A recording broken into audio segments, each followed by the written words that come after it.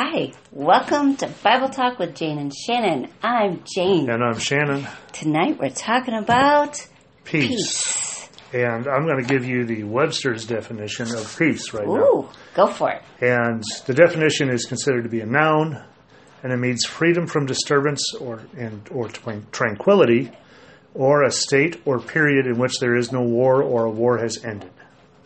Oh. That's the dictionary definition of peace, but that is not the biblical definition of peace. No. I think it goes deeper than that. I think it goes way deeper than that, because I think and I know that we can have peace at any time, anywhere, no matter what's going on around us. That's the kind of peace God offers us. And I want to start with the verse that really starts it off for me. Philippians 4. Yes, Philippians 4:7, but I will do 4:6 and 7. Yes, please do them both. Yes. Because one of the things we have to understand as a biblical look at peace is that we have to take it into context. Mm-hmm. Because it's easy to use peace in the definitions that the dictionary did, but it's not as easy to understand the kind of peace we're talking about biblically.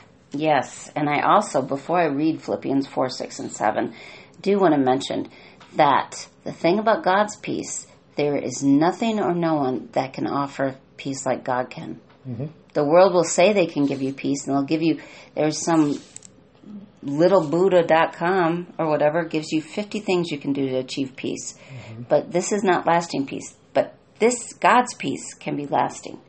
All right, so Philippians 4:6 and 7 from the New American Standard Version says, "Be anxious for nothing, but in everything by prayer and supplication, with thanksgiving, let your requests be made known to God. And the peace of God, which surpasses all comprehension, shall guard your hearts and your minds in Christ Jesus." I love that. That was my first one I looked up, because that's also one of the points. I won't tell you how many points that Jane came up with from the Bible about God's peace, because just in case that would go too long. But the number one is that the peace of God cannot be understood with our minds. We can't figure out how He gives it. It's in the best possible way. Well, yeah, and I think that's where a lot of people get off, and the world gets off kilter on this. This passage, I think a lot of Christians even take it the wrong way. Like how? We have a tendency when we think about personal peace as it being an emotion. And I think that's what your littlebuddha.com, things like that, they're talking about it being an emotion. You'll feel peaceful. You will feel serene. You will feel tranquil.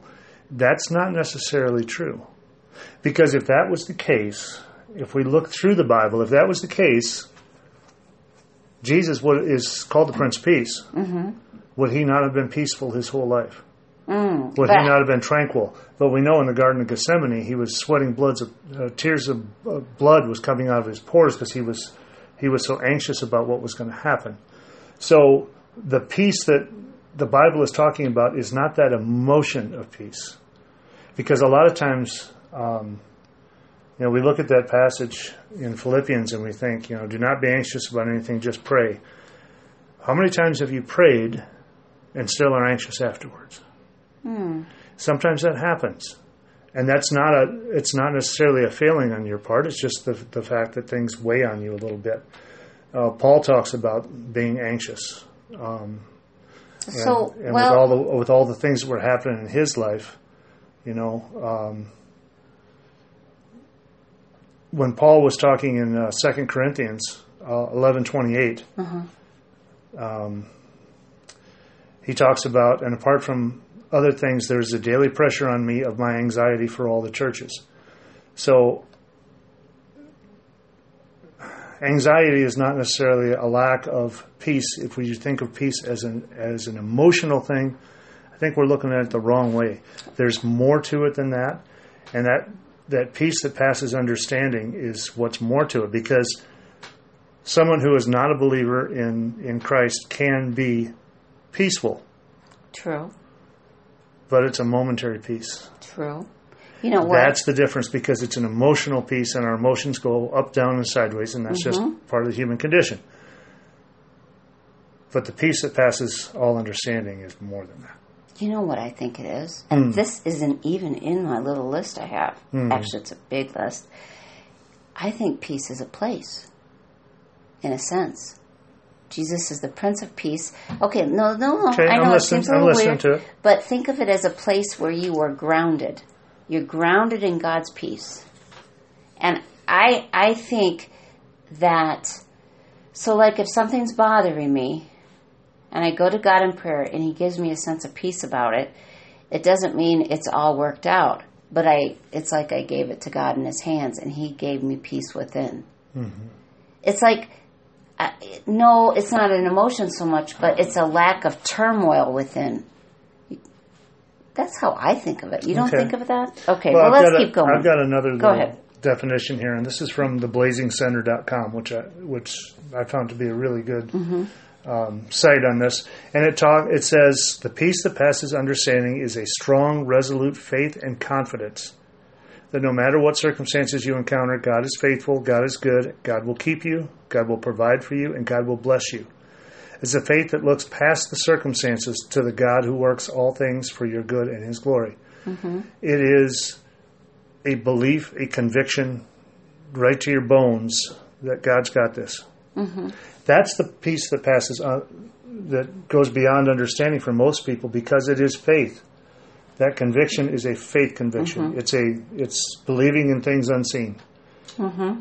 And if people do not have faith, then they cannot have this peace that passes understanding, because it's based on faith. All they have to base it on then is themselves, which will always fail. We know that. Every human knows that we'll never be able to do everything. Mm-hmm. Or luck or fate, which how fickle is that? Right. And if we take all those things out of the equation, there's nothing left. Mm-hmm. Unless you have the faith that passes all, the peace, the faith to believe that God is good and God will take care of you and God has got this no matter what. That's what gives you peace. Yeah, one of the really neat conclusions here they had, I thought was kind of interesting. It was talking about someone who has cancer. Mm-hmm. Okay, if someone has cancer and they go into remission and they thank God for that remission, that's a wonderful thing. Mm-hmm. But if someone has cancer and it goes the other way, knows that they're dying and they're in pain, and this is from GotQuestions.org. It says, a cancer patient who is dying and in pain may calmly say, everything is all right. I claim Romans 28, and I have peace in my heart. Mm-hmm.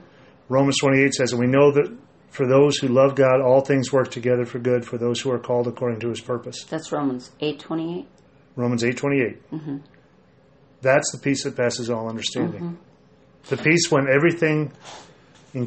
when the world looks at it and says everything should be wrong, mm-hmm. you still say, but God's got this, and He's going to work it for His own good. And mm-hmm. I will rest on that. Mm-hmm. See, you're resting on a place of peace, of faith. I'm leaning on that rock. Yeah. That conviction, that rock, that solid foundation of faith. Mm-hmm. And if that foundation of faith is there, then I can have peace. Mm-hmm. Well, my second thing that I found out about peace that goes with this, and it goes back to that first verse, that the peace of God, His peace will guard our hearts and minds. And it says, shall guard your hearts and minds mm-hmm. in Christ Jesus. So this world especially, our world is chaotic. There's so many things going on. We have the COVID-19 now. It sounds like it's getting worse in a lot of places. And then economy and uncertainty of, are we going to have school in the fall? I mean, there's so many uncertainties. It seems more than ever. But if we have His peace, that will guard our hearts and minds from the uncertainty. We know it's still uncertain, but we also know, like you said, God has got this. So the peace is a kind of protection for us, mm-hmm. don't you think? I think so. I think it's a protection. I think it's also got to be such a commitment in your life, and that's hard. Maybe hard for new Christians especially, to let go and let God, to just mm-hmm. release that. Isaiah 9:6 is where it mentions Prince of Peace. Oh, yes. Well, that is on the list. And Isaiah 9:6 says, for to us a child is born, to us a son is given, and the government shall be upon His shoulder, and His name shall be called Wonderful Counselor, Mighty God, Everlasting Father, Prince of Peace. So we look at those things, and that is a list of names for it, for him in all those ways. But I think we also have to understand that as such, as the wonderful counselor and the mighty God and the everlasting Father, and then it says Prince of Peace. So everything's on his shoulders. He's a wonderful counselor. He's a wonderful friend. And he is mighty and everlasting. And that's what peace is. Mighty and everlasting. That rock that doesn't change no matter the circumstances. One thing's going to stay the same.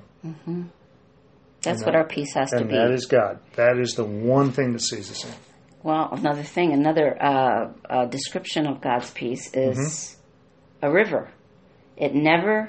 God's peace never has to end in our lives. It's alive. Isaiah 66:12a God says this, "Behold, I extend peace to her like a river." So it's like God's peace is alive, it's flowing, and it's not static as in finite, it's infinite. And so we will never have too big of a situation where we can't get enough peace. God's peace is way bigger than anything that can happen to us on this earth, or any of our children or spouses or anyone we love. And the reason for that, I think, falls into the verse prior to what you read. Oh, well, you wrote Philippians 4. You read Philippians 4:6-7. Yes. Where it says, "Do not be anxious." Philippians 4:5 says, "Let your reasonableness be known to everyone. The Lord is at hand." In other words, God is right here, right now, all the time. The Lord is at hand. If the Lord is at hand, then we got nothing to worry about. So, if we let our reasonableness be known to everyone, our conviction, our strength, our faith, and we proclaim that because we know that the Lord is at hand, then it's easier to let go of our anxiety. Then it's easier to let go of that and to live within that realm of the peace that passes understanding. And that's what God wants us to do. He wants us to live in that moment, not emotionally, but intellectually and spiritually and physically. We should live in that moment that God is at hand. And we can choose to let it be in charge. We have to choose, though, because Colossians. That's like faith. Faith is a choice. Yes, Colossians 3:15 says, "And let the peace of Christ rule in your hearts, to which indeed you were called in one body, and be thankful." So we can, but in order to allow God or Christ's peace to rule within us, we have to surrender our desire for control. We can't live in God's peace and still try to be in control of our world. Because, first of all, we can't control our world, so it'll just add stress. But if we surrender to God, knowing He is in charge, we are letting the peace of Christ rule in us. And that is, people can feel that. People can feel that you are resting in God's peace, and that peace is evident to anyone that comes near you. You know, they can sense it. They might not know what it is, but they can sense there's a difference there, that you're not all hectic and stressed out like most everyone else they meet, that there's that sense of peace. Yeah, and that's interesting that you would say that it's evident and it flows out of you, because... Like a river, yeah. Yes, and I went, in researching this, I found a website called the Fellowship of Israel Related Ministries, firm.org. And they talk about the meaning of the word shalom. Oh, shalom. And shalom is a traditional greeting in Israel, and people think it just means peace. But of course, the translation into English of any foreign language is always corrupted. We never get the full meaning of it, because we take a word that has multiple meanings and depth in its meaning and turn it into one word for us. Direct translation, we try and do word. And that doesn't work. There's a lot more to it than that. In Hebrew, shalom is taken from the root word shalom, which means to be safe in mind, body, or estate. It speaks of completeness, fullness, or a type of wholeness that encourages you to give back, to generously repay something in some way. That's what we live in. We're supposed to live in that sense of completeness, that God has completed us. And it should overflow out of you. It should be beyond that. I want to read a verse, Philippians 4:9. The things you have learned and received and heard and seen in me, practice these things, and the God of peace shall be with you. So it is guaranteed from God. It is a guarantee. Plus it's a gift. Because here, this is John 14:27. Jesus is talking to his disciples and to us, whoever accepts it. Peace I leave with you. My peace I give to you. Not as the world gives, do I give to you. Let not your heart be troubled, nor let it be fearful. So Jesus says, I give it to you. So we just have to accept it. And we can't earn it or cause it to happen. We have to rest in God and let that peace flow into us. There's an interesting reference here to the Old Testament as well. And it's known as the Aaronic blessing. The blessing of Aaron. Okay. The Aaronic blessing. Okay. It's in Numbers 6:23 through 26. It says, Speak to Aaron and his sons, saying, Thus you shall bless the sons of Israel. You shall say to them, The Lord bless you and keep you. The Lord make his face shine upon you and be gracious to you. The Lord lift up his countenance on you and give you peace. Again, we're talking about bless you, keep you, shine his face upon you, be gracious, lift up his face to you, and give you peace.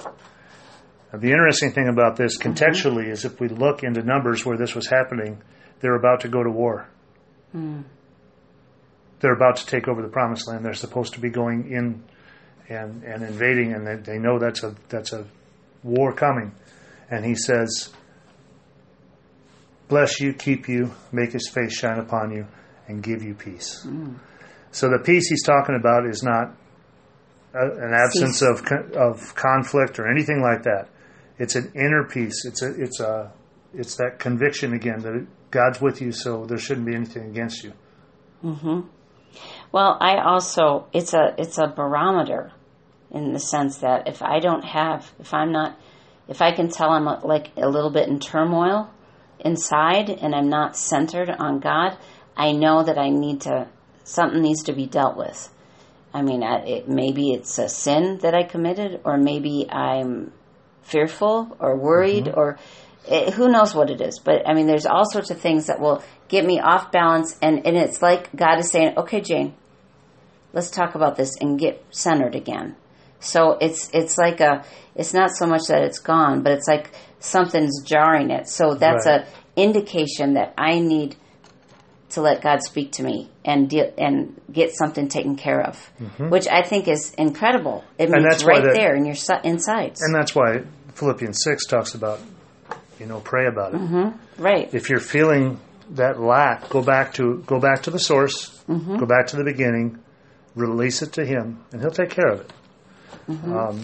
God is good in that way, that he will always be there for us to talk to, and when we know that the Lord is near, that will bring us that peace. I do want to say that we should be aware, and probably you are aware, I know you are aware, but Colossians 1:20, the reason why this peace is possible is because of the sacrifice Jesus did for us, dying on the cross and being resurrected, conquering sin and death.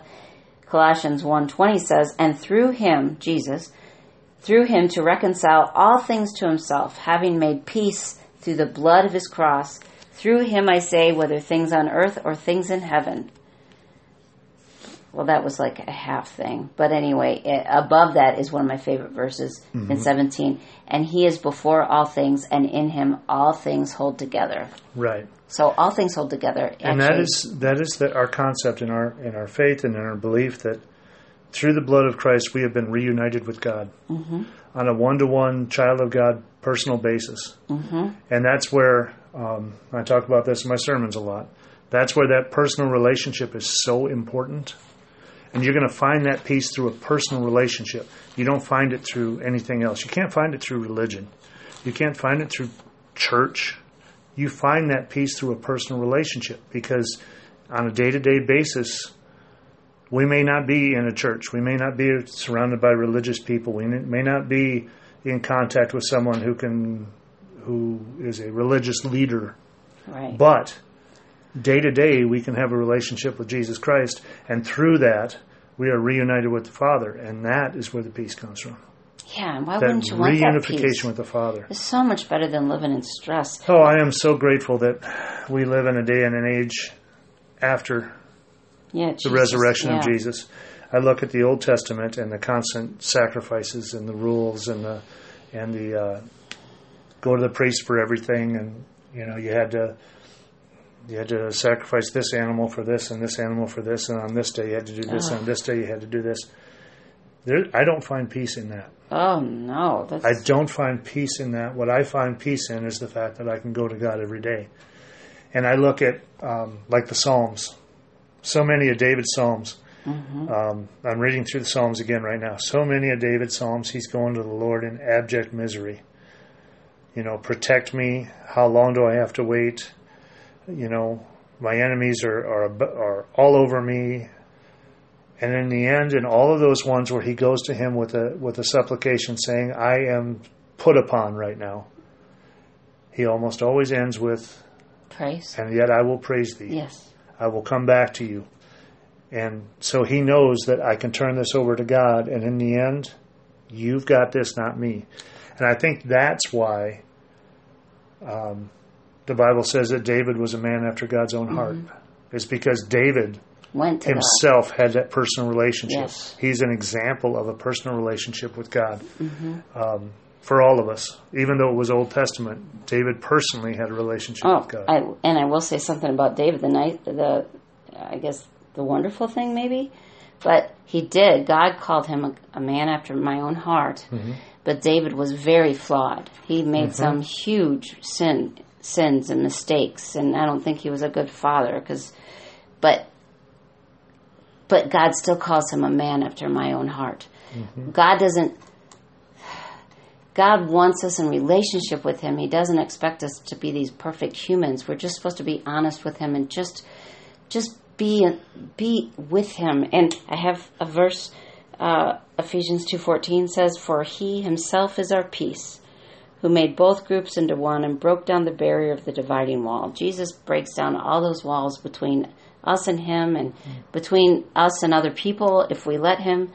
And I wondered, there was something else in my mind, but I can't remember one of those things that you just brought up is that God doesn't ask us to be perfect.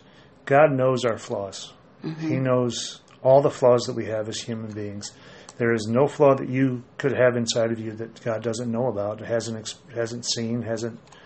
He knows these things ahead of time, and he still loves you enough to say, "Come to me and I will give you peace." God doesn't wait for us to be perfect. He doesn't wait for us to fix things. He doesn't want us to worry about those things. Just come to me, and I'll set the rest of it straight. Oh, I know. And the way he set it straight was through the blood of Jesus Christ and through the forgiveness of our sins, so that everything in the rearview mirror can stay in the rearview mirror, and we can get past those things. And there is no one beyond the grace of God. Therefore, there is no one beyond the peace of God. And all that comes from just believing in him. If you surrender your life to God, you will find this peace. I want to give 2 tips. Okay, if someone's listening to this and they really have not experienced God's peace, and first you need to just really talk to Jesus and say, "I want a personal relationship with you. I want you part of my life." There's no really magic words. You can say it any way you want. Just be honest with him and say, "Come into my life." But my first 2 tips about trying to getting within that peace is that, one, praise God. Just say thank you, God, because God tells us to praise him, not because he needs our praise, but because when we praise him, our eyes get lifted up to him, and our perspective starts to change. We get our eyes on him rather than our circumstances or our failings. And the second thing is, I don't remember.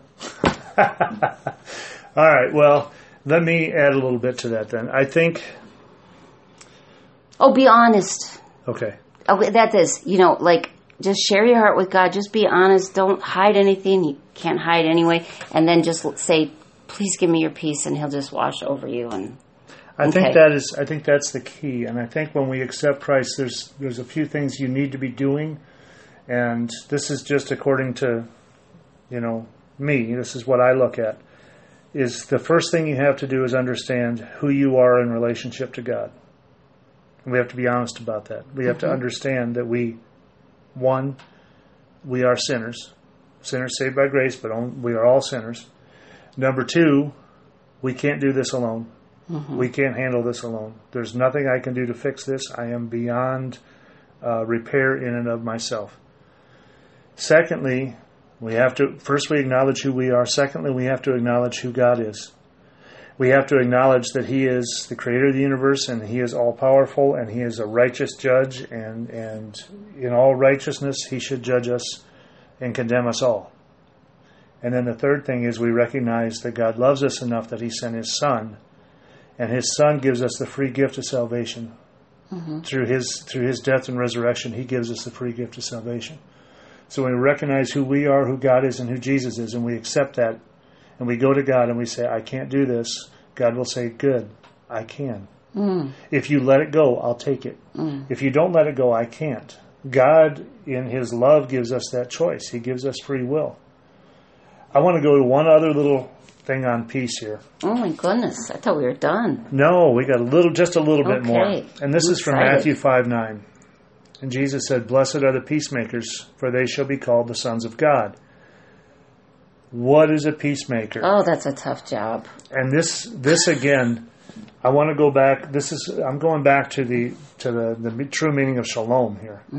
And Jesus isn't referring to some sort of mediator or a political negotiator or anything like that, or any of those things that we would think of as a peacemaker.